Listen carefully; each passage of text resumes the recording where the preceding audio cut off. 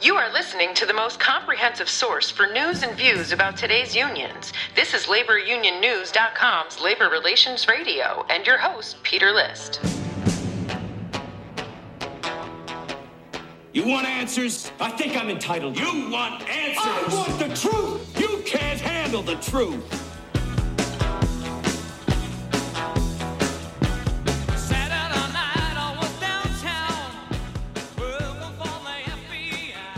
Hey, thanks for turning on and tuning in to Labor Relations Radio.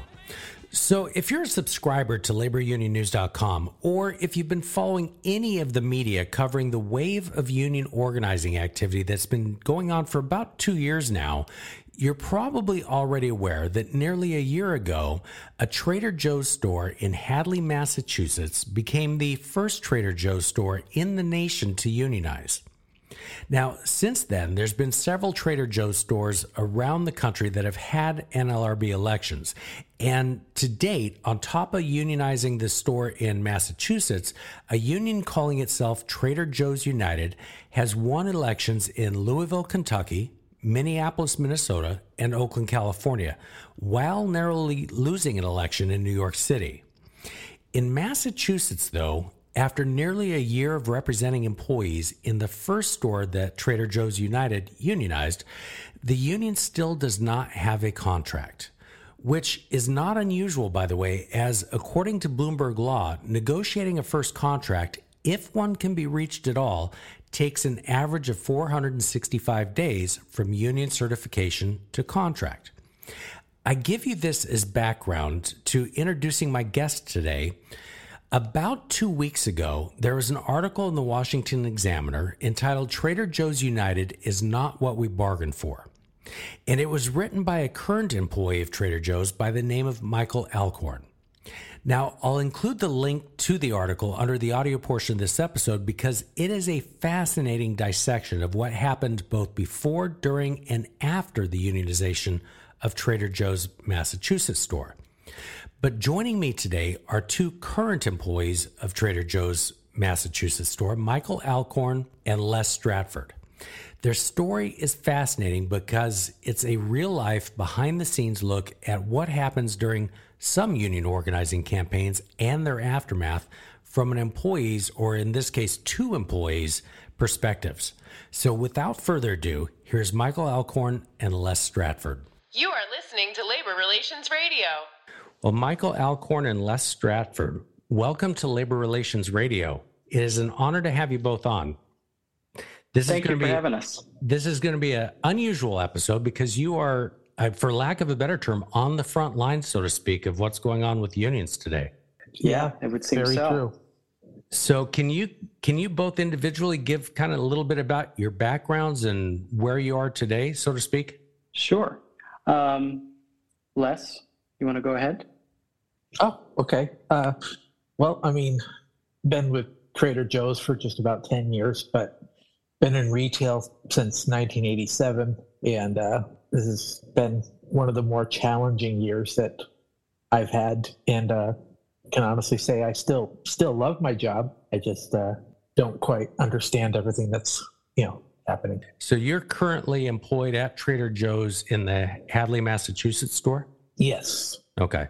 And that, for the listeners, was the first of the Trader Joe's that got unionized almost 11 months ago to the day, I think. Might have been 11 months ago to the day.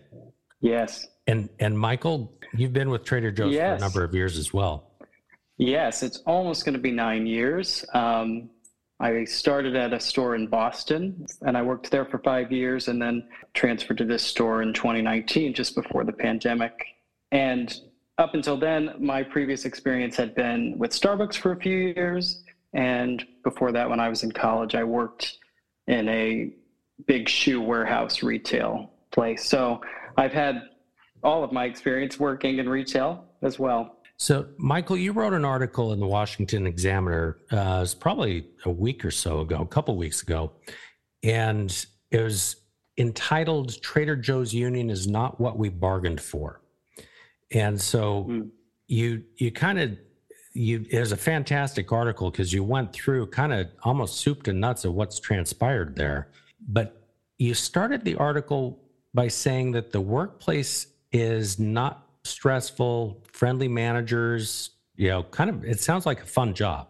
Yeah, that's right. I think when I came to Trader Joe's, I instantly was so happy to have the job. I felt like it was a very low stress environment compared to my previous employment. There was a lot of support. We have lots of coworkers, so you never really ever feel like you're stuck to do one thing by yourself. Sometimes we have too many coworkers, I feel, because we have so much support that there are some moments where we're like, okay, what are we going to do now? Because we've just got it all taken care of. And it just is a fun place to work, very interactive. You never get stuck in one place. Everybody's pretty equal, and everybody gets to get involved in all sorts of decisions within the store, no matter who you are. So it's been a really fun place to work in. Well, and you indicate there's industry-leading wages, you've got generous benefits, flexible schedules, loose uniform requirements, and a culture of respect. So yes. It doesn't sound like it's a bad place to work. No. Or it didn't. I wouldn't say so. So, and I'm just going to kind of speak to what I think some listeners may be asking as we watch this wave of unionization. This seems not your usual place to unionize. Did you have bad managers? They yell at you? No. Bad communication? No. Things were pretty clear. I think the pandemic obviously was a very stressful time for everybody. And I think working in an environment where you're exposed to the public in those early days was very uncomfortable and stressful. Nobody knew what was going on. Nobody knew what to do, how to protect yourself exactly, how vulnerable you were in different positions. So we were all pretty anxious then. And I think that led to many moments where you could say that you could blame the fact that nobody knew what was going on the company if you wanted to. But the reality is in those first few weeks, we didn't know what was going on. But after that, Trader Joe's did follow all of the guidelines in our area. We had people lining up outside of the door. We were limiting the amount of people allowed into the store well below the threshold that was set by the state. We had masks. We had partitions put up very quickly. We had tape on the ground telling people where to stand. There was a lot of action going into protecting us in those moments. And I think for some people, they were more anxious than others. And there were often times where they would blame, the management for being in this situation. Blame management for the pandemic or blame management for feeling afraid? I'm not really sure exactly what they were thinking in those moments. But I do know that the management and Trader Joe's did follow the guidelines and were very supportive and would let people step out when they were uncomfortable. So it came as a shock to me when I heard that the people who were trying to organize the union were claiming that Trader Joe's didn't follow proper guidelines or care for us during the pandemic, when they absolutely did, including telling people they could stay home, keep their health care for as long as they needed. Oh, so they're voluntarily saying you guys could stay home if you don't feel safe coming to work? I don't want to put words in your mouth, but okay. Yes. That's interesting. Yes. A lot of some people. Go ahead, Les.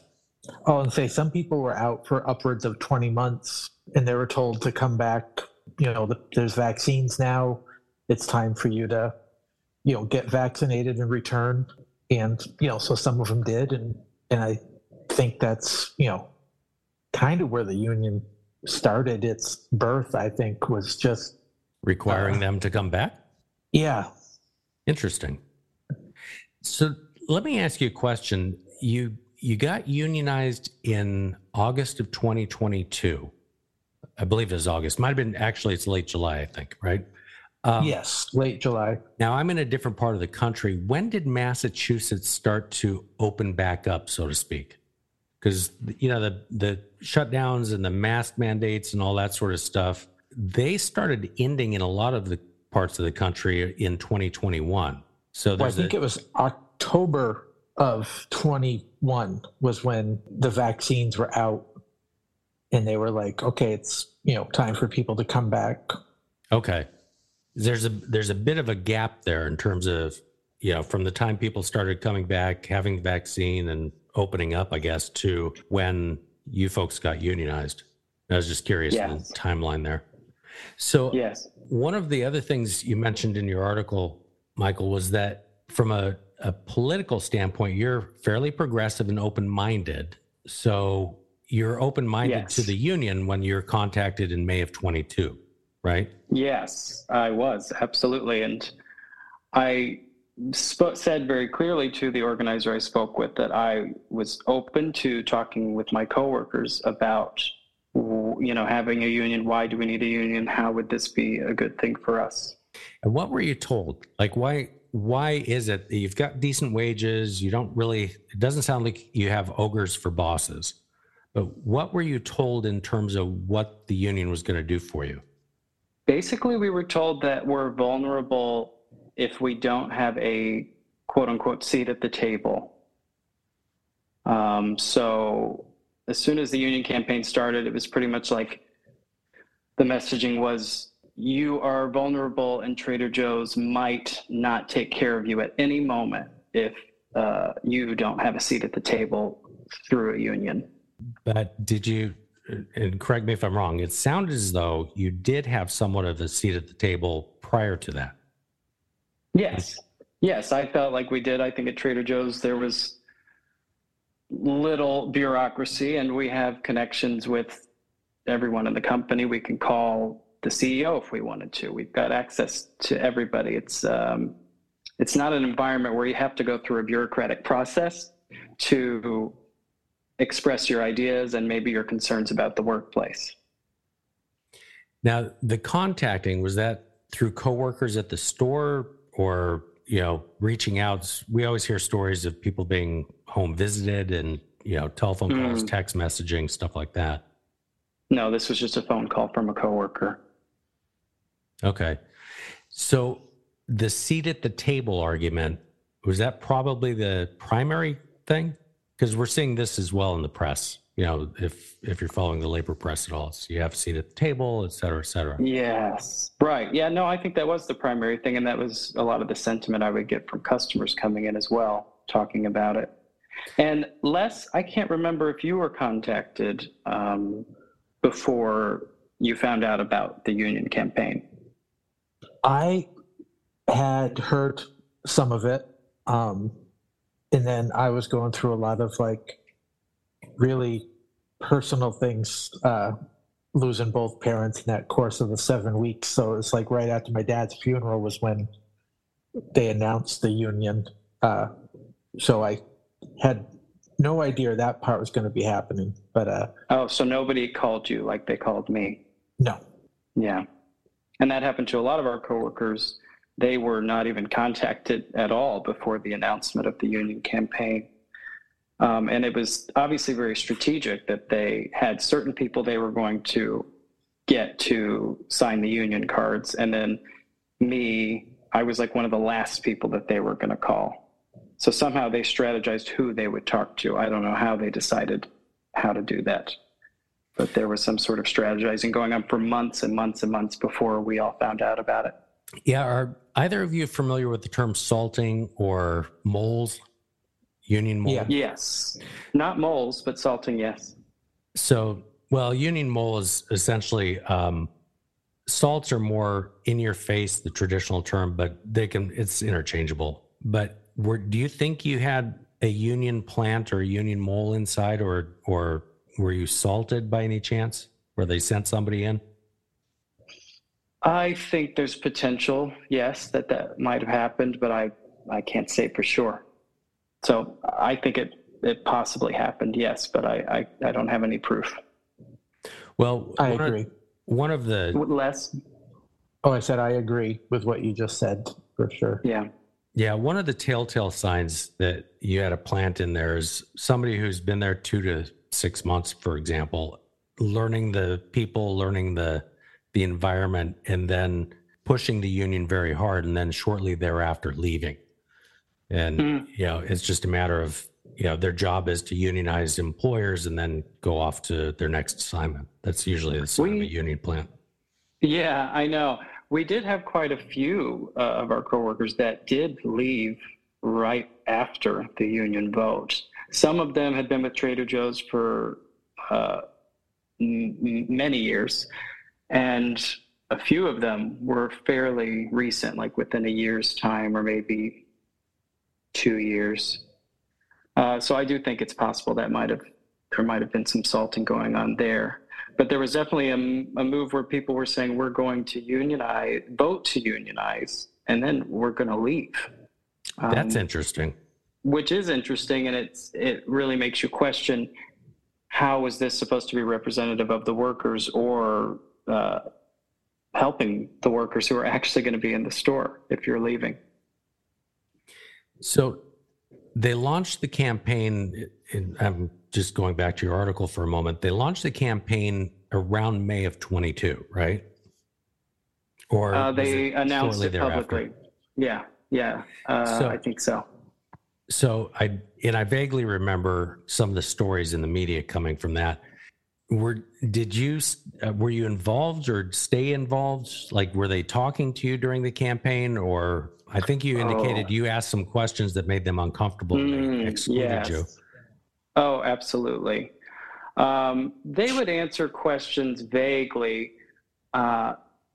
Most of the answers that I got from them made it clear to me they didn't know what they were talking about. And at this point, I didn't know a lot about unions. I don't think a lot of us did. And so we were all kind of doing our own research to figure out what does this mean for us? So we did have serious questions for them. And during the campaign, when we would talk about what we know about unions, let's say there's going to be dues, right? We need to know how much this is going to cost. We're going to have to negotiate for our benefits. They would sort of toss it off as, oh, that's not a problem. We're going to be able to handle that. But they couldn't give us any real material reason how they were going to do it. So there were no real answers. And then eventually they started to say, you know what? I actually got a message from one of the head organizers who said, Michael, I've given you plenty of information. And some of the information this person had given me was a bunch of statistics, Robert Reich videos, just loads of links to statistics that was supposed to tell me why we needed a union, not based upon our work experience or anything going on. And so eventually, after I kept asking this person questions, they said, you know what, I've spent enough time with you, and I've got to focus on the people who are going to help me win this election. And pretty much whatever your worries are, your concerns about what might be happening in your workplace and your benefits are, I'm sorry, they're not important to me because I'm more interested in winning this union election. Now, this was a coworker, right? Yes. Okay. And Les, did you have similar experiences? Yeah. I mean, I was trying to figure out how it would affect us, try to understand how they were going to do it. And if they did, what was it going to change? I mean, and immediately the workplace dynamic became like both like a two-side thing where if you weren't going to put a pin on or fight to put a pin on, then you were not going to be kind of acknowledged. So it was like, if you're not with us, you're against us. Is that the phrase? Yes. Yeah. And so were you alienated or was there alienation going on throughout the store? Some people. No. Oh, go ahead, Les. I would say some people more so than others. I mean, there were some people that were definitely, they wanted to be silenced.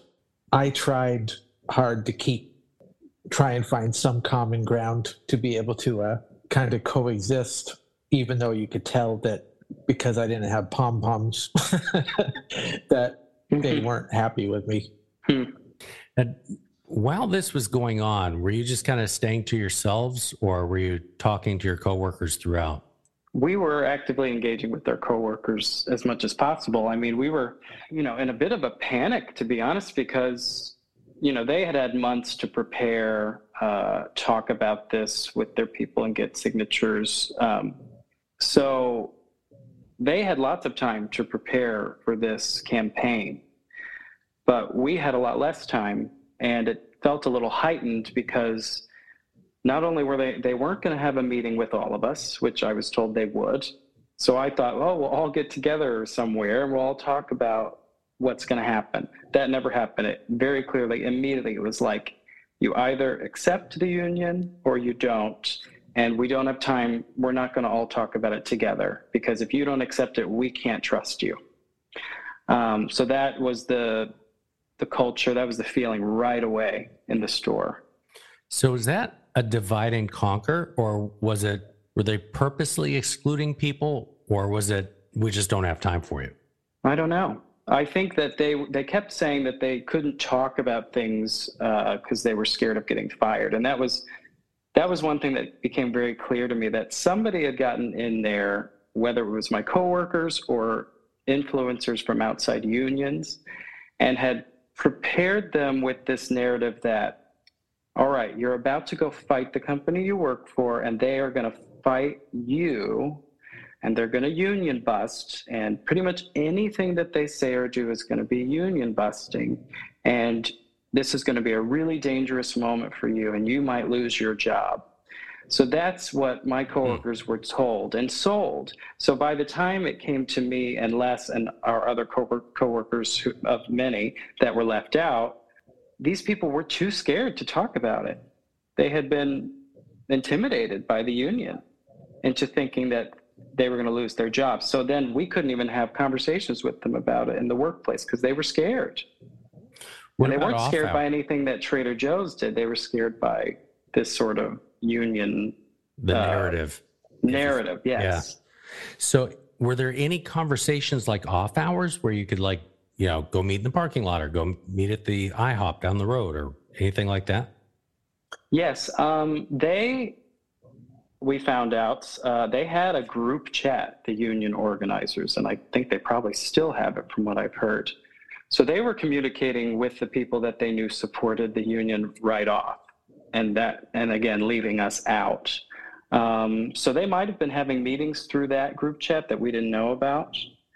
They did post, and I tried to actually organize a meeting for everybody to get together and talk. And not too many showed up because it was hard to get everybody at the same time, obviously. But the union organizers seemed really threatened by the fact that I was doing that. It almost as if they felt like, wait, we're supposed to be hosting the meetings. And I'm thinking, wait, why aren't you hosting any meetings? What are you doing? So that was going on. And they did post to have a meeting one time with questions about the union. So a bunch of us showed up who at this point had already kind of been outcast as the anti-union folks. And we showed up to ask questions about the union. And some people would have conversations with us, but a lot of people were very uncomfortable having conversations about the unionization or even having debate. They were really intimidated and they didn't want to talk about it. And I had a coworker tell me, I don't want to talk to you about this because I'm scared you're going to poke holes into all of my arguments. Okay. And I was really surprised because I was like, wait a minute, we worked together for many years. We have a good relationship at work. Why are you so intimidated by me asking questions about this? I don't understand. They just did not want to debate it. They wanted to win the union election, and they didn't care if people had concerns or what their concerns were. You just had to be with us or against us. And that was unfortunate.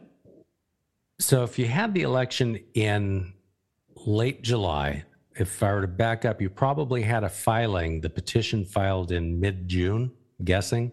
I don't recall if there was any litigation or anything I saw in the newspapers. So during that period, 4 to 6 weeks or whatever, was the company communicating with you?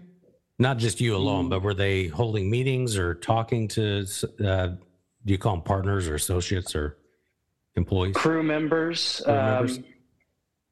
Were they communicating about the union campaign? The election, yeah. The election? Yes. I mean, they were open about it.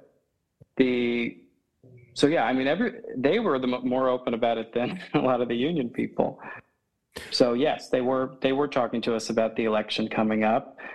Some of them did voice opinions like from their union experience, saying, here's was my experience with the union. You guys have to make your own decision, but I'm just sharing with you my experience. So those sorts of things did go on. But oftentimes if management or somebody would try to talk like that, then the people on the pro-union side would say they're not allowed to talk about the union campaign at all. And they kept making it as if they're not even allowed to be talking. They have to be quiet. They're not allowed to say anything, or they're union busting. Well, that's not true, but... Right. But that's what all of our coworkers thought. They were being told that. Well, that's interesting. So did anybody provide you with like the law and how the law works? Like, for example, the National Labor Relations Act, which gives you the right to unionize or not. If a union is elected, it mandates that collective bargaining takes place, but the parties don't have to agree. Like, does anybody share that information with you? Not necessarily, no. That's information we probably found on our own. Right. Yeah, we started diving into a lot of research and trying to figure out like where our place was. Yeah, I mean, it's interesting because it sounds like this was almost a one-sided argument, Very much so. And it sounds almost as though, and I don't want to talk for or poorly about Trader Joe's, but it sounds as though you kind of went into this having to do your own research and finding stuff on your own where, it's like the National Labor Relations Act, for example, which is a great resource to learn that, oh, by the way, if I unionize, it doesn't mean I'm going to get a better deal. In fact, I can actually lose. Right. That sort of stuff, it's... Yeah. There is information. Those are the sorts of things. Yeah. And we were finding that information for ourselves. And then when we would talk about this with our coworkers, they then would go and say that Trader Joe's was feeding this information to us, and this information was union busting information. And that was something that we found really offensive and disrespectful, because we were doing our research. We were trying to make sure that we knew what we were getting into, and we could try to tell our coworkers what we might be getting into, the full disclosure. But the union organizers didn't want that. They wanted their one side, and then anything else, they just said it was Trader Joe's feeding the information to us, which just wasn't true. You stated in your article, we also learned that activist employees had presented a petition to Trader Joe's claiming majority support for a union. That sounds as though it was pre-filing with the National Labor Relations Board. Is that right? I imagine so. I don't really know.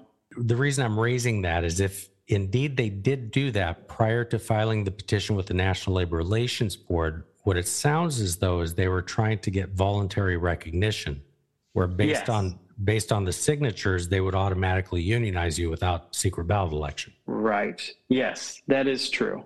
And that was shocking to us. And I think a lot of us in the midst of it, we kind of missed that piece of the puzzle. We didn't realize that Trader Joe's was saying, no, we believe that every one of our workers should have a voice in this decision. And we're going to make sure that there's an election so that everybody gets a voice. Whereas the union people who claim they want everybody to have a voice was more than willing to leave almost half of the crew out of the decision to unionize. Yeah, that gets lost on a lot of people when there's actual card signing going on, because a lot of times they don't realize, if an organizer approaches you or, one of your coworkers and says, hey, this is just to get your name on the list or to get more information or whatever, they can use that signature to get you unionized without you voting on it. And a lot of times people don't know that until after the fact. Right. And how is that getting everybody's voice and representing everyone? And how is that workers' rights? I do not understand. That's why I was shocked to hear that that's a possibility and that they're talking about putting through legislation to make that legal. I don't see how that's pro-worker in any way. Yeah, they've been trying to do that for probably about 15 years now. It's called Card Check, and it actually passed the House back in 2007, and it didn't make it through the Senate back then. Might have been 2009. I'm losing track of time. So you wound up having an election. I noticed a little while ago before we got on that the union filed with the Department of Labor in March of this year, not in 2022. So, they registered with the Department of Labor now as Trader Joe's United. I didn't see if they're affiliated with anybody else, but they seem to be getting help, or it sounds like they were getting help. But then there's also a union constitution now that, allows the union for their members to put them on trial if they're disloyal and things like that. So that's information you didn't have going into the election, just based on time frame. No. Right. Yeah. None of that information was there. So as you're going forward, the lines of division was pretty clear? I don't know. I'd say there was not clear lines. I mean, we had good relationships in the store. I think Les can attest to that too. So we were able to have conversations with people on the other side. It wasn't easy. You were kind of made to feel early on that if you don't just agree with the union, then you're not respecting the feelings of your coworkers. But nonetheless, we did try to keep the conversations going.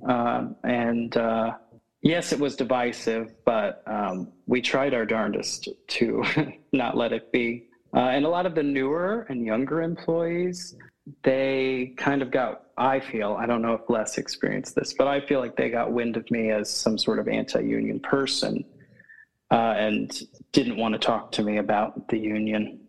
They were too scared to talk to me about the union. Now, has that changed in the last 11 months? I don't know. What do you think, Les? I guess yes. I mean, the campaign was certainly a different temperature than what we're dealing with now. What's the environment like now? Now, nobody really talks about the union in the workplace very much at all.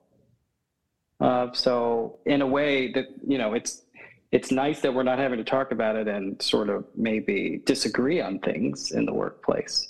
But I think that it's also very uncomfortable because we're in work, we're doing our job, but in the background, there's all this stuff going on with the union and the negotiations that's directly affecting us. And they're all over social media, putting out statements about the company and filing unfair labor practices. So all of that's going on in the background, which is pretty distressing because you're just trying to come to the workplace, do your job and be happy and be positive. But then that's all going on in the background and you have no idea. We don't have any idea, what's happening with our wages, benefits, what our job's going to be like if they get a contract, what's going to change. So we're trying to put on a brave face and get through the day and work and do our job. But in the background, all of that's going on, which is stressful. Right. You're kind of in that period called status quo where everything just kind of is in limbo for a while. Yeah. But have the people who were kind of avoiding you, maybe the younger ones during the campaign, have they warmed back up or there's still that, frostiness out there? No, they've warmed up, I think. What do you think, Les? Did you have that experience? Yeah. No, I definitely, because we weren't necessarily supportive of the people that were working to get the union in, that we were completely against it, that it put it into a camp where because we liked our jobs, we were anti-union. And I, the people that were part of the union, they just came across like they were just kind of anti-Trader Joe's as far as their attacks and the way that they went about things felt like there was definitely some animosity going on and made for a pretty uncomfortable time. A lot of the younger kids, I've tried really hard to keep smiling throughout the situation, even though it's been incredibly hard sometimes. Yeah, because we want we want our coworkers, and especially the younger coworkers, to have the same great experience that we've had in the workplace. And I feel like the narrative that I've seen the union create and spin, it almost forces people into a strong distrust of the company they work for right away. And so I worry for the newer and younger people. Like, I don't want them to have to come into the workplace feeling that. I want them to come and just be able to come to work, do their job, gain respect by doing their job, and not have to come into a place where they're being told, oh, by the way, this company, you can't trust them, and they're union busters. Is that the message that new employees are getting as soon as they walk in the door? I don't know for sure, but I imagine so. I don't see how they could get anything else. If you look at the union's statements and their social media pages, that's everything. That's all they're doing, is sowing that doubt and distrust of Trader Joe's. Well, that's kind of a sad indictment. It's very sad. So I'm kind of, there's a reason I'm going to ask this. And I'm not saying this as a question, but Les, if you've been working since 1987 in retail, you're not quite as long in the tooth as I am, but you've been around for a while, right? Yeah. And and I'm kind of dovetailing this. It seems as though a lot of the current wave of organizing has been towards more youthful and progressive kids, so to speak. And I'm curious as to what is driving that. And I've been curious for the last couple of years since the wave started. What is driving that, in your opinion? I don't know. I mean, it's a strange sense of entitlement that I want this now. I don't want to work for it and earn it. I want it now. You know, it's like, you know, they don't necessarily feel that they have to work for it, that they deserve it. They deserve it like right now, not in the future, you know. It's rewarding to be able to get a raise. It's for me. I mean, it's, you know, it's like, yay, another time I did it right, you know. Yeah. But it is sorry, go. No, go ahead. That leads to another question, but go ahead. I think I'm all set. Sorry. So I guess my question, I've been seeing a lot of articles, and this is in part due to the pandemic, but the labor shortages. And we started out by talking about, you know, you're getting good wages, industry leading, et cetera. I'm wondering, did Trader Joe's keep up with the wage inflation that's been going on around the country? You know, XYZ company has to raise wages 5, 8, 10% because they can't find employees. But, you know, some companies out there aren't keeping up fast enough. I'm wondering, Les, to your point, they want it now, if Trader Joe's may have fallen behind a little bit. Well, I don't know. I mean, you know, we make, you know, when you're capped out at Trader Joe's, I mean, it's 27 and a quarter. You know, I own a house with my husband, so it's not like it's not like it's such a hardship to. I don't know. I mean, you know, I know during the pandemic, Trader Joe's gave extra pay.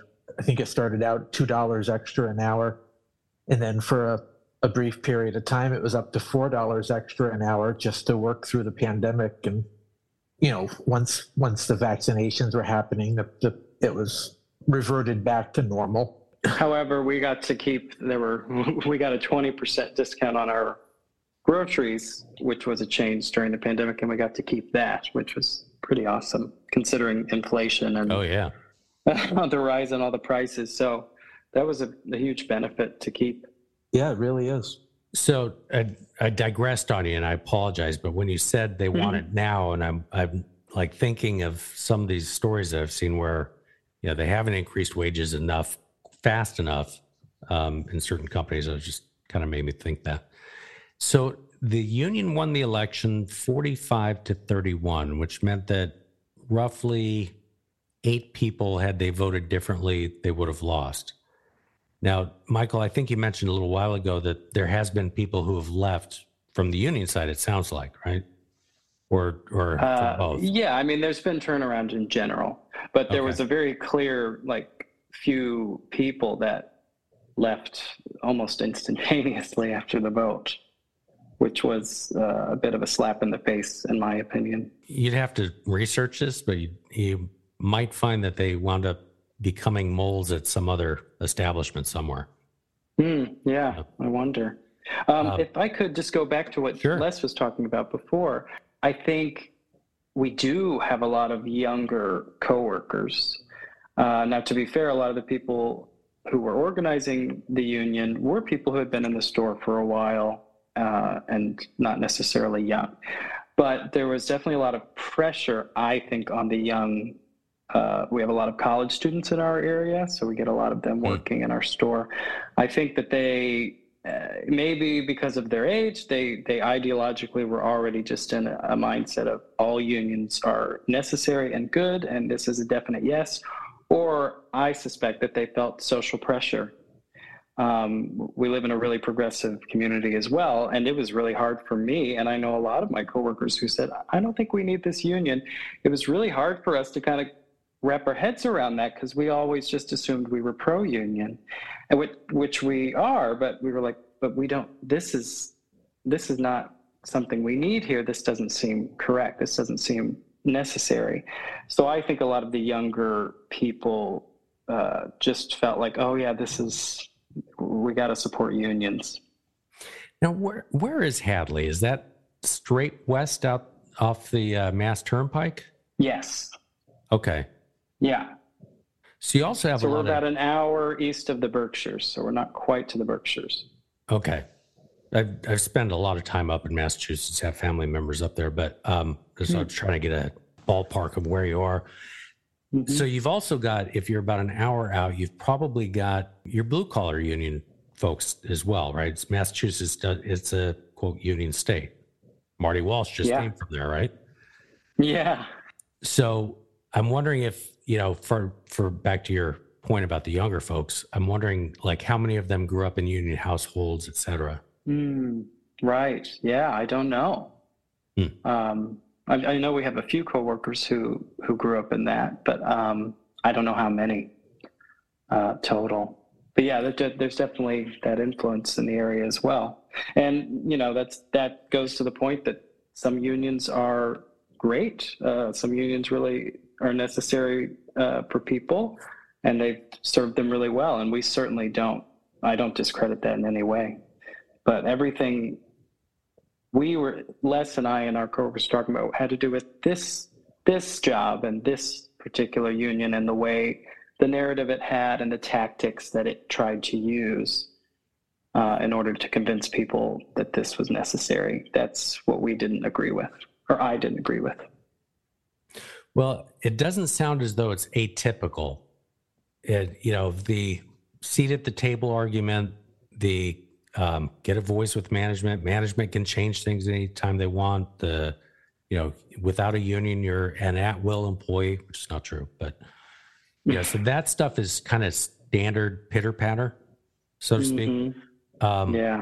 But it's the youthful part that has really got me puzzled over the last couple of years, and the fact that the unions are targeting more progressive companies. I think Trader Joe's would be in that category. Starbucks certainly is. There's been several others, but the pitter-patter sounds the same, but the targets are a little bit different than normal, especially if you have good pay, good benefits, your management's listening to you. That's what's kind of strange. Oftentimes it's management's, you've got an ogre for a supervisor or, something that would trigger it. Yeah. Yeah. I mean, I think obviously since the pandemic, social justice causes were kind of at the forefront because we're thinking about workers having to put themselves out there on the front lines, like we did as grocery workers. So I just think it's just the young people are just in this moment where they want to help, and they'll sort of just kind of agree with anything that's they're sold will help. Now, let me ask you, in Massachusetts, and I'm trying to recall, you have Pathmark, is that right? Is that no, what's the big grocery chain up there?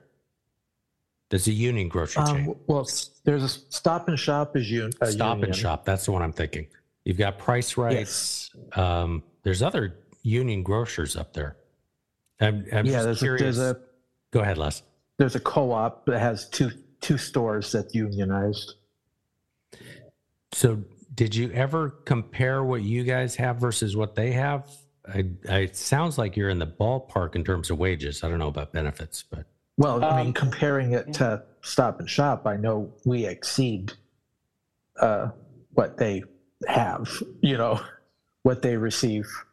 And was that ever pointed out? Did Trader Joe's ever say, hey, look, y'all, you guys are up here? Yes. Well, when the thing first went through, when the unionization first went through, Trader Joe's said, to begin bargaining, I want you to, grab basically a contract from one of the grocery chains that are around here, so we can see what we're dealing with and how our wages stack up to theirs. So yeah, it was definitely brought up from Trader Joe's to basically get a hold of Stop and Shop and see if they can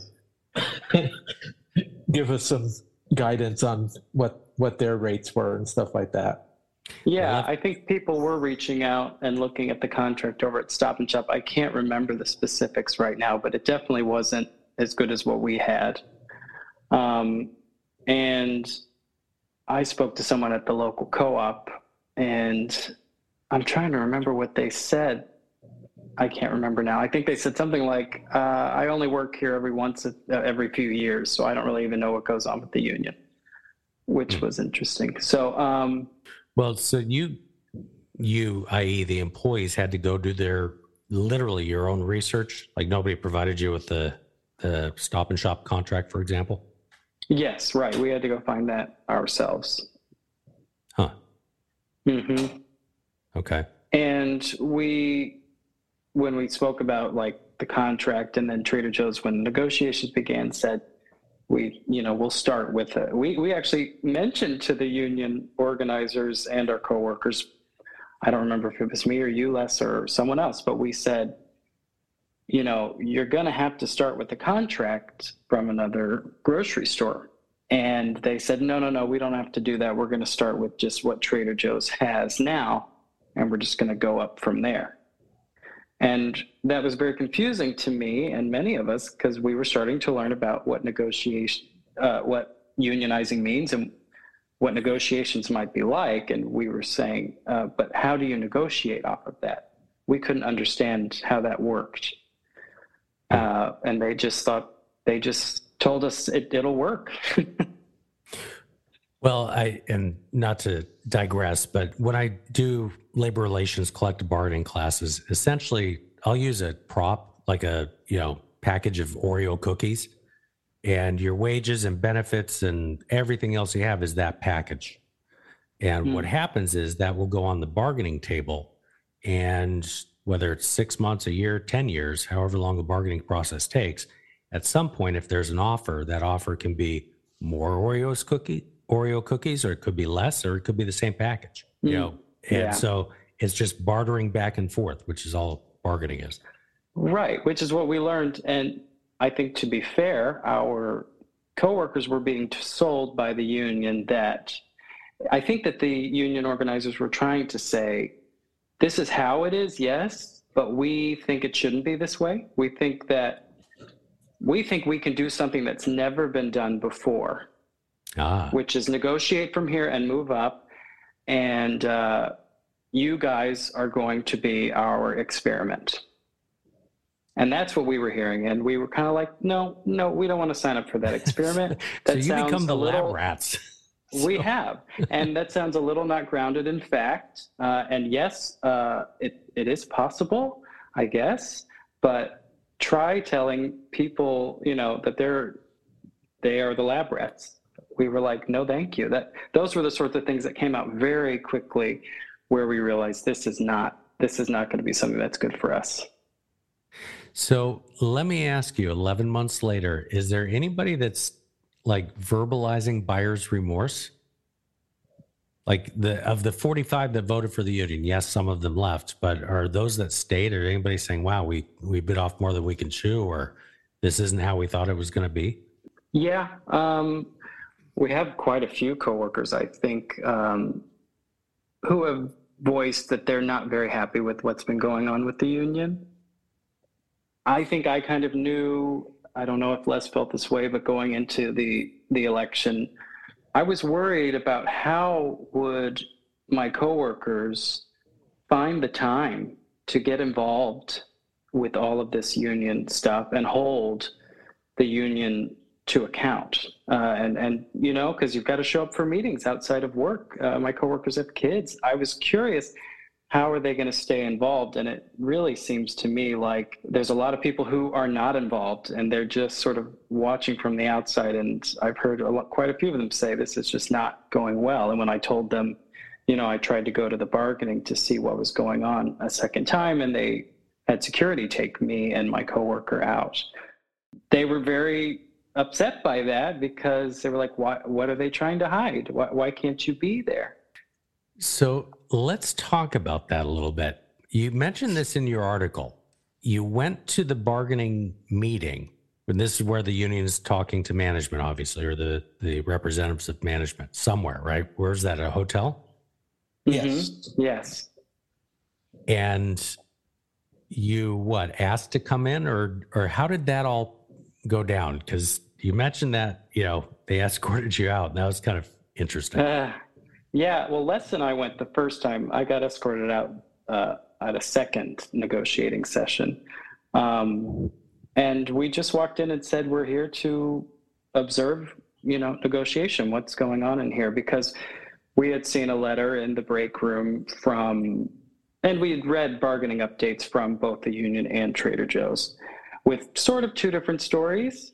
And the union president posted a letter, and this was after they had rejected the bonus that we had all voted to accept.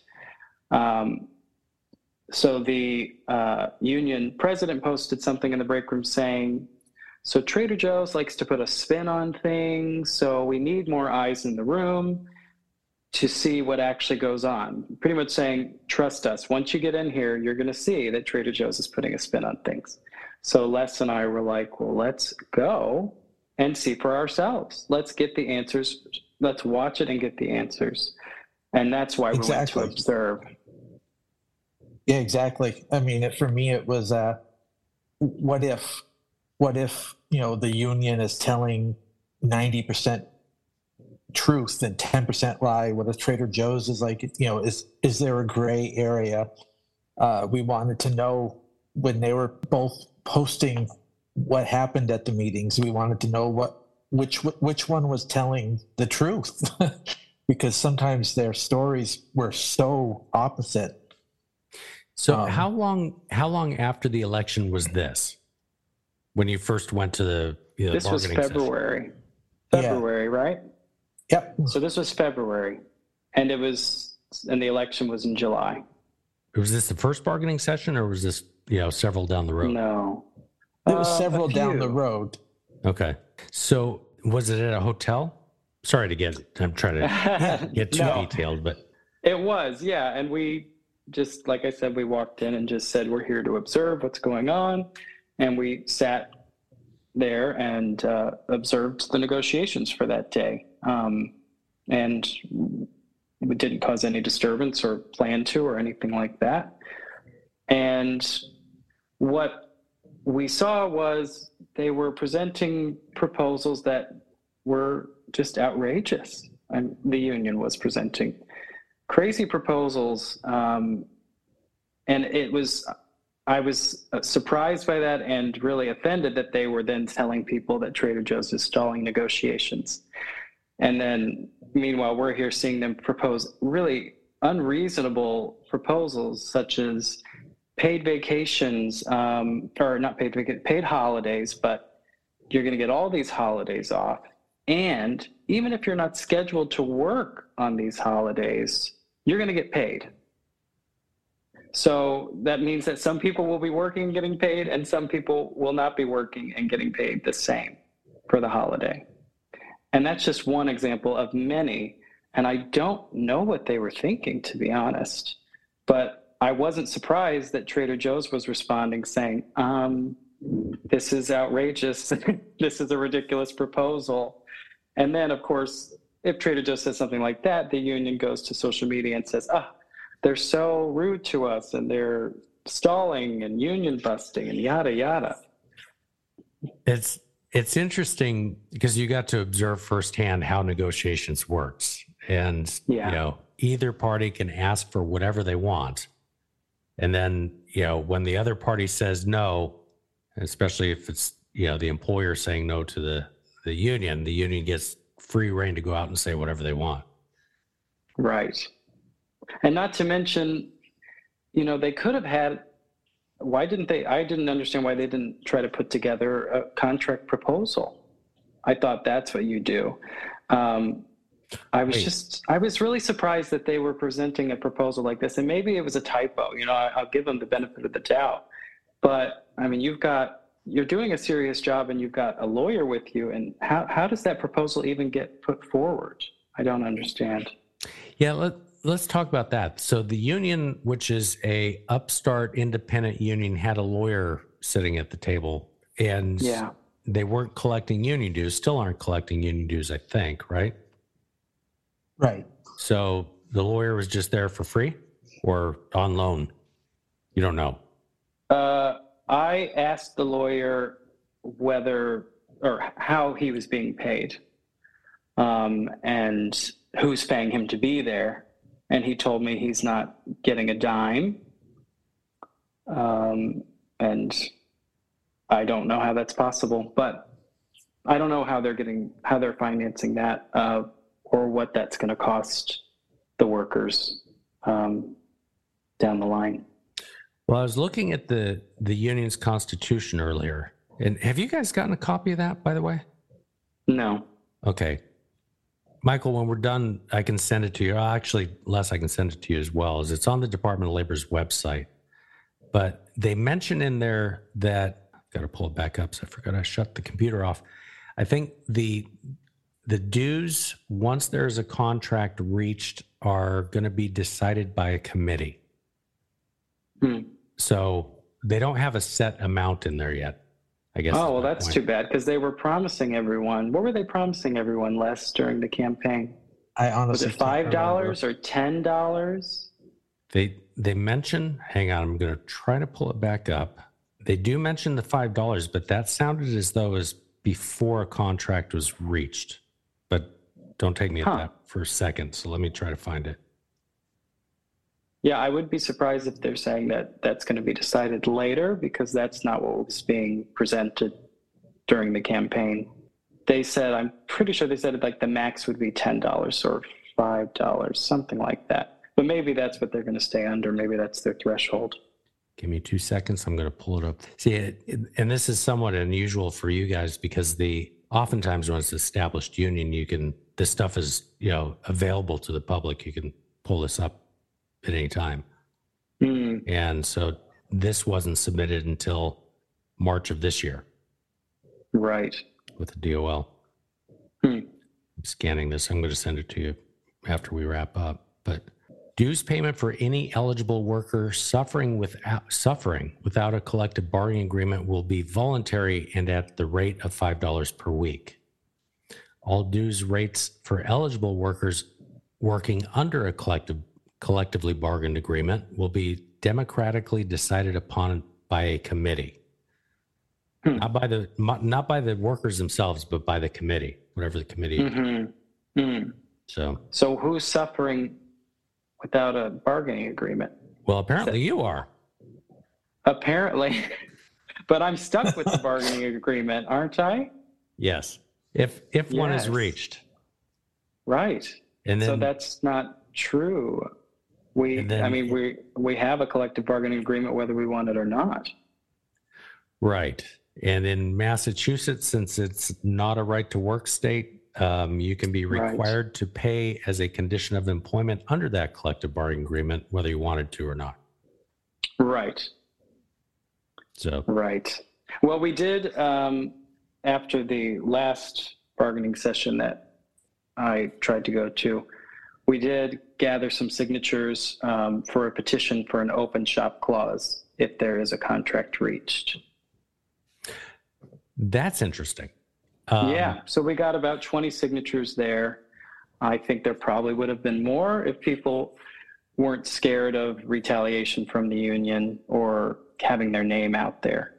And it's interesting because after I did turn in that petition for the open shop clause with the 20 signatures to the lawyers, the union president immediately snapped a picture of it with everybody's names and sent it out to the group chat to kind of put everybody on the list of people who could dare try not to pay union dues to this union. Has there been any ramifications from that since? No. No, it may be waiting. Well, yes, there have. Well, ramifications. We did have some people who were somehow allowed to be in that secret group chat, and they were removed from the secret group chat after their names were on that list. The ones that had their names. Yes. Yeah, and we had a coworker who was removed and was quite upset by it and ended up trying to contact the president multiple times, never got a response, and finally wrote a letter and posted it in the break room, a letter to the president stating that they were very concerned that they were removed from the group chat, which they were seeing as a way of people getting information about what's going on with the union, which he thought we should all have access to that information, considering we're all in this collective bargaining unit. And but he was dropped from the secret group chat. So we're not privy to the information, not privy to seeing what goes on in negotiations, even if we're just sitting there not causing a disturbance. We're not privy to any information about what's going to be happening to our benefits and wages. So let's go back for a second, because we I probably sidetracked you, but you started talking about you got to sit in one of the bargaining sessions, but got escorted out in another? Yes. Yeah, Les and I went to a session in February, and Les, did anybody else join us on that particular one? I think I went 2 days. It was just you and I. Yeah. And we wrote a statement in the break room just stating what we saw. Because like we had said, there were kind of two stories going on about what's going on in negotiations. So we thought, well, hey, what better than the people who were there? We're going to write a statement, a bargaining update from crew members is what we called it. And we just told them what we saw. And as I mentioned, I saw these crazy proposals. And I guess as a result of that, they decided that they didn't want us to be able to make a statement about what we saw in negotiations. So then when I tried to go again in March with some other coworkers, 2 other coworkers, we were told we couldn't be there anymore. And now I think the rules had changed, because apparently from the statements from the union president before, anybody could be in the bargaining committee. Anybody could participate in negotiations. It was kind of just this open thing. You can come and go whenever you want. And now all of a sudden I was being told, actually, I, the union president, I decide who's going to be in the bargaining committee, and you're not allowed to watch the negotiations. And, I don't know everything about how negotiations are supposed to go, because I'm new to unions, but I just said, so you're telling me that someone who's a member of this collective bargaining union and possibly is going to be affected by the agreement, if there is one, can't see what's going on in this room? And he said no. Then told me that the reason I couldn't be there was because Trader Joe's didn't want people broadcasting what was going on in the room. And essentially said, so Trader Joe's is the reason you can't be here. And I said, well, I don't need to watch a broadcast. I'm already here. So that's what happened there. And then the union lawyer came in, who I'd never met before. It was another union lawyer who I'd never met before. And she was very short with us and just said, we're not doing this, and called this hotel security to escort us out. So it wasn't Trader Joe's that wouldn't allow you to be there. It was the union lawyer. Correct. Okay. Correct. And I don't understand how that works, but So let me ask you, you've referred to the union president several times. Now, was that union president elected by everybody in the store? no. So No, there was their first union meeting, which they had posted a paper in the break room saying there'd be a union meeting. But I think it was at a time when a lot of people were working. Obviously, we work around the clock. It's hard to get everybody in one place at one time. But from what I saw in the notes from the meeting, there were about maybe 22 people who actually showed up to the meeting. And the election of officers was sort of either those people knew that was coming, or some of them were surprised that was coming. So it wasn't posted in the store anywhere or told to everyone, hey, we're going to have an election for union officers for this brand new union. It was very secretive. And they really just kept it to those people that we had spoke about earlier who were obviously pro-union. And we weren't even availed any opportunity to participate or vote. So you had roughly, 45 and 31, so that's 76. I don't know how many people didn't vote, but you've got about a store. 8 people didn't vote. Yeah. So you've got over 80 people in the store. There's a union officer election where only 20 some odd people were invited or knew about it. Or showed up. I don't know how many people knew about it, but a lot of us didn't. Okay. So it wasn't advertised. A whole bunch. Now, of the, quote, candidates who ran and later became officers, how many of them were involved with the organizing campaign? All of them, I think. Right, Les? Yeah, I'm pretty sure all of them. So now, is the president of the union the person who is pushing the union post-pandemic, like the one who brought the union to the store, so to speak? Yes. Definitely one of the organizers, yeah. Okay. Yes. And I should say in that meeting, some of our coworkers were even saying, like, oh, shouldn't we notify other people in the store to give them opportunities to have like an election and everybody can kind of get an opportunity to say if they want to be involved. So like, I think at least 5 people in that meeting of 22 said they were concerned about having this election so quickly and without notification to the rest of the crew. But nonetheless, they went through with it. Some of your coworkers weren't even allowed to nominate other people. Right. Interesting. And the people who were concerned about that in the meeting, who were pro-union people, saying, hey, shouldn't we let everybody know this is happening? The union organizers pretty much just told them, no, this is how this is going to work. We're just going to have this election right now. And it's just going to be done. And how soon after the election did that take place? I don't know. Les? I'm not 100% sure. Within a few weeks, I think. Yeah, within a few weeks. Okay. And let me ask you this. You referenced this in the article as well. You still don't know if Trader Joe's United is an independent or affiliated with Workers United or SEIU or whoever. Right. We know that they were affiliated with Workers United and SEIU, and we knew that from early on based upon what was going on at Starbucks. We could assume that was going on. And to be fair, some of the organizers did say, oh yeah, we're getting donated support from other unions, but it doesn't mean we have to be a part of them. And I think that they believed that, and maybe they were being told that, but they definitely were affiliated with Workers United and the SEIU to start. And now they say they're not affiliated with them anymore. And I don't know if they're affiliating now or if they're getting money from another union or what. But Well- we kind of heard that early on, and that also made us a little uncomfortable with the union. Well, the Workers United, the head of Workers United, is the one that filled out the union application after it went through.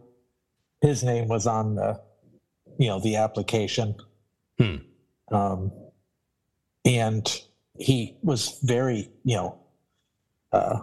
heavily involved in a lot of things as far as had his hands in the cookie jar, so to speak. In fact, they tried to say when we lost our 401k bonus disbursement, they tried to blame it on him for dropping the ball, because soon after the New York vote didn't go through, he kind of washed his hands of it and walked away. And yeah, that was weird. I don't know how they blamed it on them. What? Explain you lost your 401k bonus.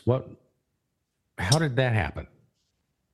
Well, because, Trader Joe's obviously can't give us, we had to remain at the status quo, and any type of things that are offered to stores, the union has to sign off on. Right. And we get, our 401k was going to give us, we had the option of either a 6% bonus if you didn't want to have it put into your 401k, or they're going to give you 10% of your salary added to your 401k. And the union And just had to say, they've done that before too. This is something that Trader Right. Joe's has done previously, at least a couple of times. but but the union had to okay it and say that it was okay to do. Yeah, and we were going to our pro-union coworkers and saying, hey, we really need you guys to make sure that the union accepts this bonus. So we were actually sort of putting the pressure on, because nobody was talking about it. So we were like, okay, you guys got to make sure we don't lose this bonus. And then they said, it's no problem. We're going to have a vote for it. Okay, we voted yes to accept the bonus. Everything's fine. And then we went back to them and said, okay, well, can you make sure that the union people sent an email to Trader Joe's to say that they're accepting it? And they were like, yeah, they're doing that. But apparently they hadn't done that at some point. And it just kind of kept going on and on. There was we just weren't sure when they were going to actually accept it officially. And then at the last minute, at the end of some negotiating session, they rejected the bonus because they claimed that Trader Joe's was trying to force them to waive the right to negotiate for retirement benefits in a contract. Oh, that's interesting. So let me ask you, as I just did quick math, are you at about 40, are you full-time, 40 hours a week? 38 hours a week. Yeah. Yeah. Okay. So my math is off a little bit, but if you're making $27.50 an hour and you're full-time, and I just did 40 hours, but that's over 50 grand a year, right? If you're right around full-time. there. And so if that cost you 10% of the monies, which would be pre-tax, right? So it's not taxed. Right. Going into that would have cost you over $5 grand. That little slip up. Right. Well, Not to mention the compounded interest of a retirement contribution. That was an expensive slip up for you guys. Yes. Yeah, and it didn't seem. Go ahead, Les. Oh, well, we lost the option for the 6% bonus payout, and then we lost 5% of that, of the 10%. Because so what they did is Trader Joe's gave us the amount from the year before, which was 5%. The status quo. So that was the status quo, was the 5% from the year before. So we did get, 5% put into the 401k, but not the 10%. Right. Not the bonus. Okay. So it's 25. So yeah, but it's around 2,400, right. Close to 20, right. It's still not a small amount of change.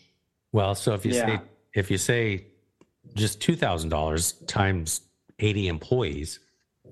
Yeah. Right. Well, and by then they were already bargaining for Minneapolis. So that was another 100 and I can't remember how many employees are there. So it was, close to 200 employees Yeah. And, a lot of us at Trader Joe's, we've worked in multiple stores. So we can transfer between stores. So this is like, man, every other store is getting this bonus, but now I'm in this store and this is going on and I'm missing out on that. It sucks. It really sucks. So I know there's been a couple of elections. You just mentioned Minneapolis. New York, I think, did not vote to unionize, if I recall.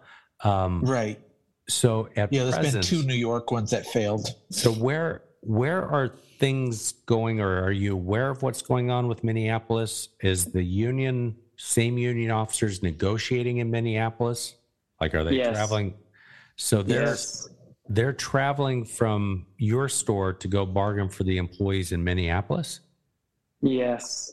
And vice versa. And sometimes Minneapolis people are coming up to the Hadley bargaining sessions. Yeah. So I guess the question then becomes, who's paying for their travel and expenses? Well, exactly. We don't know. But not only that, we do know that they were getting money from the SEIU. So we know that there was funding coming in that way. But they have a GoFundMe page where they're asking the community, our community, to give them money to help them fund this travel that's, from our perspective, unnecessary, because Trader Joe's is telling them they're going to negotiate store by store, which is what the union was promising in the beginning. They said, we're going to have an independent union about the store on a store by store level. So the GoFundMe page actually was something that, for me, that was very upsetting to me from the beginning of the campaign as well. Not only are we getting the best wages in the industry, but now this union movement, or this particular group, is begging the community around us, our customers, for more money, claiming that Trader Joe's is not taking care of us. Many of us found that very offensive and exploitative. And they still do the same thing. And where's that money going? I don't know. Right. So I just went to the GoFundMe page. I was trying to look down there because a lot of times you can see where the donations are coming from. But you can probably do some cross-checking, should you want to see who's actually donating. No. One appears to be an SEIU person. Huh. An organizer. Interesting. Now, could be a different name, but as of 2021. The timing of the union campaign and the audacity to have a GoFundMe page when we were at the beginning of in the middle of inflation. So not only are our customers coming in and having to deal with the rising prices of groceries, but now we're telling them, yes, we're the best paid in the industry, but we're desperate for some help to help us unionize. It just seemed really odd and sort of short-sighted, in my opinion. Yeah. Actually, it looks like the donations are mostly, at least the handful of names I recognize. One is a union attorney. That name is familiar, which is, I don't remember from where. But it appears that you've gotten union people donating to you. To the union. Social Justice Committee member. So I wonder if that's like, I see that they're privately from their, I see what you mean. People who are organizers getting paid by the union, but they're then by their own choice donating to this union campaign. Right. Interesting.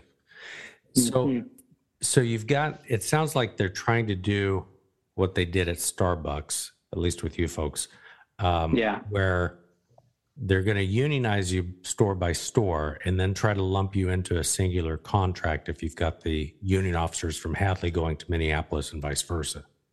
Yeah. Yes. Have they announced that, or have they announced that's their intention? I mean, they've come out with that now, but that wasn't what they were claiming in the beginning. That's kind of evolved over time. I don't know if they presented it to, they didn't present it to us, so they certainly didn't present it to the whole collective. But I don't know if they had another, 22 people vote about this particular thing. Well, I think the union at Starbucks is experiencing some of the same problems with that legal theory because they went after you as a singular bargaining unit. You got certified as a singular bargaining unit. The union can try to get the company to agree to, multiple location unit. But if the company doesn't want to, they don't have to. And the union doesn't have a legal leg to stand on at this point. Right.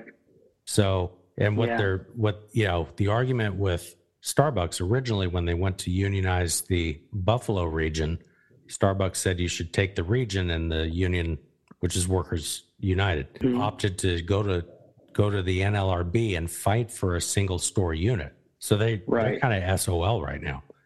Well, yeah, and not only that, let's put this into context. Like, we were promised, or my coworkers were promised, an independent union that's going to represent this store. Now we have a union that is actively keeping other members of the store out of the information that's going to affect them. And now they're joining with others. So it's no longer representing our store, it's representing another store, but like our voices are not being heard. It's not really representing us. Now it's becoming part of something else, which is not what was sold to my coworkers in the beginning. Well, your seat at the table gets watered down to a very small seat. Right. And exactly. And it just seems a little odd that they would claim that they were really going to do it for us, but it's obviously no. Now they're doing it for something else. And we're just kind of left by the wayside, and we're just going to have to deal with whatever they do, whatever tactics they take. And if they get a contract, we're stuck with that. Has anybody walked you through the legalities of the 1 year time frame in terms of them trying to get a contract? Yes.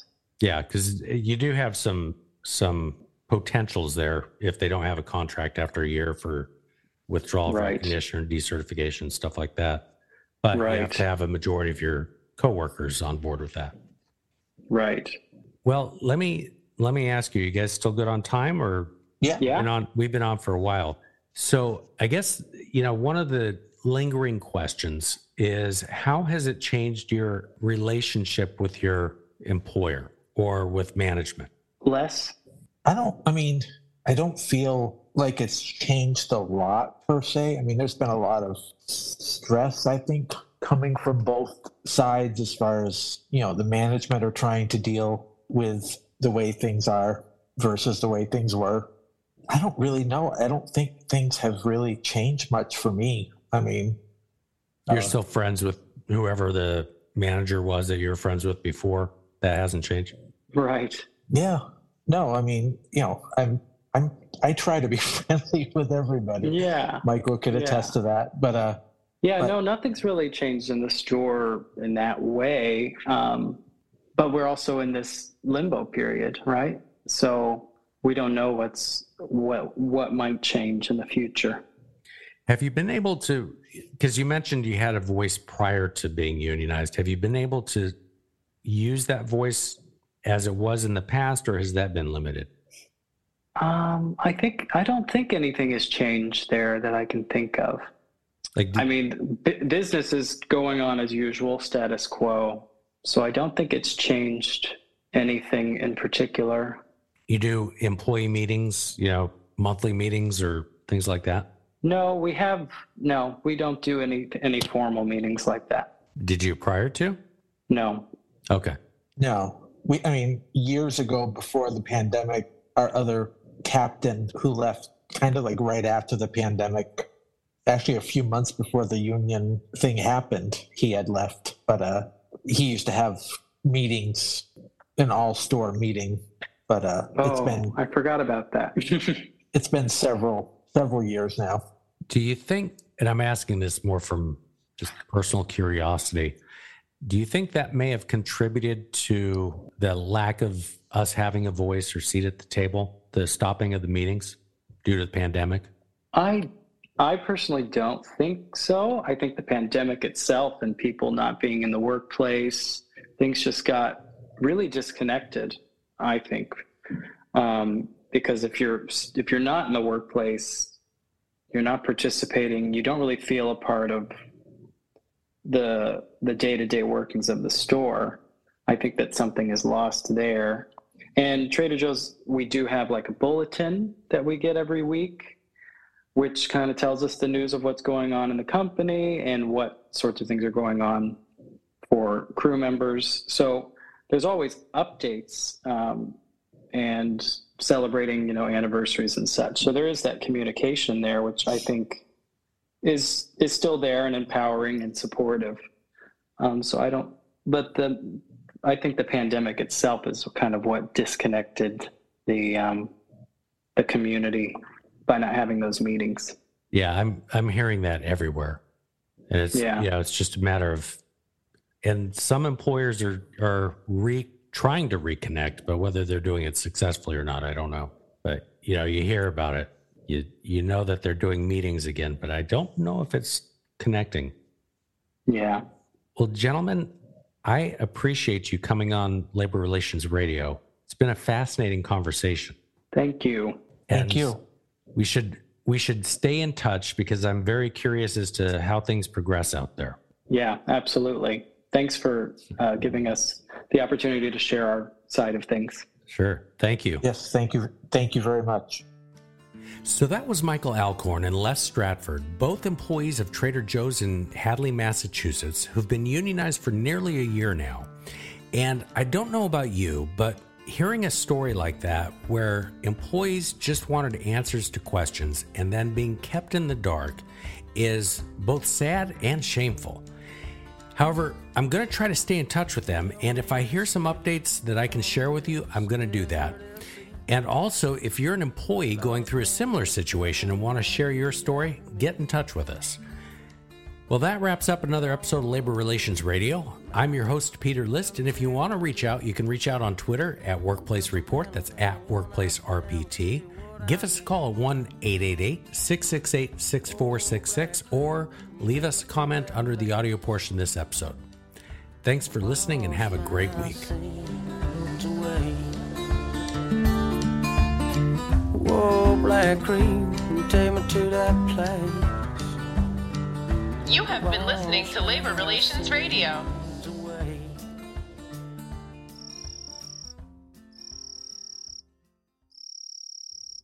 Hey, Labor Relations Radio listeners, this is just a quick reminder. If you enjoyed Labor Relations Radio, make sure you share these episodes with your colleagues, and make sure you and your colleagues visit laborunionnews.com and subscribe to our news digest.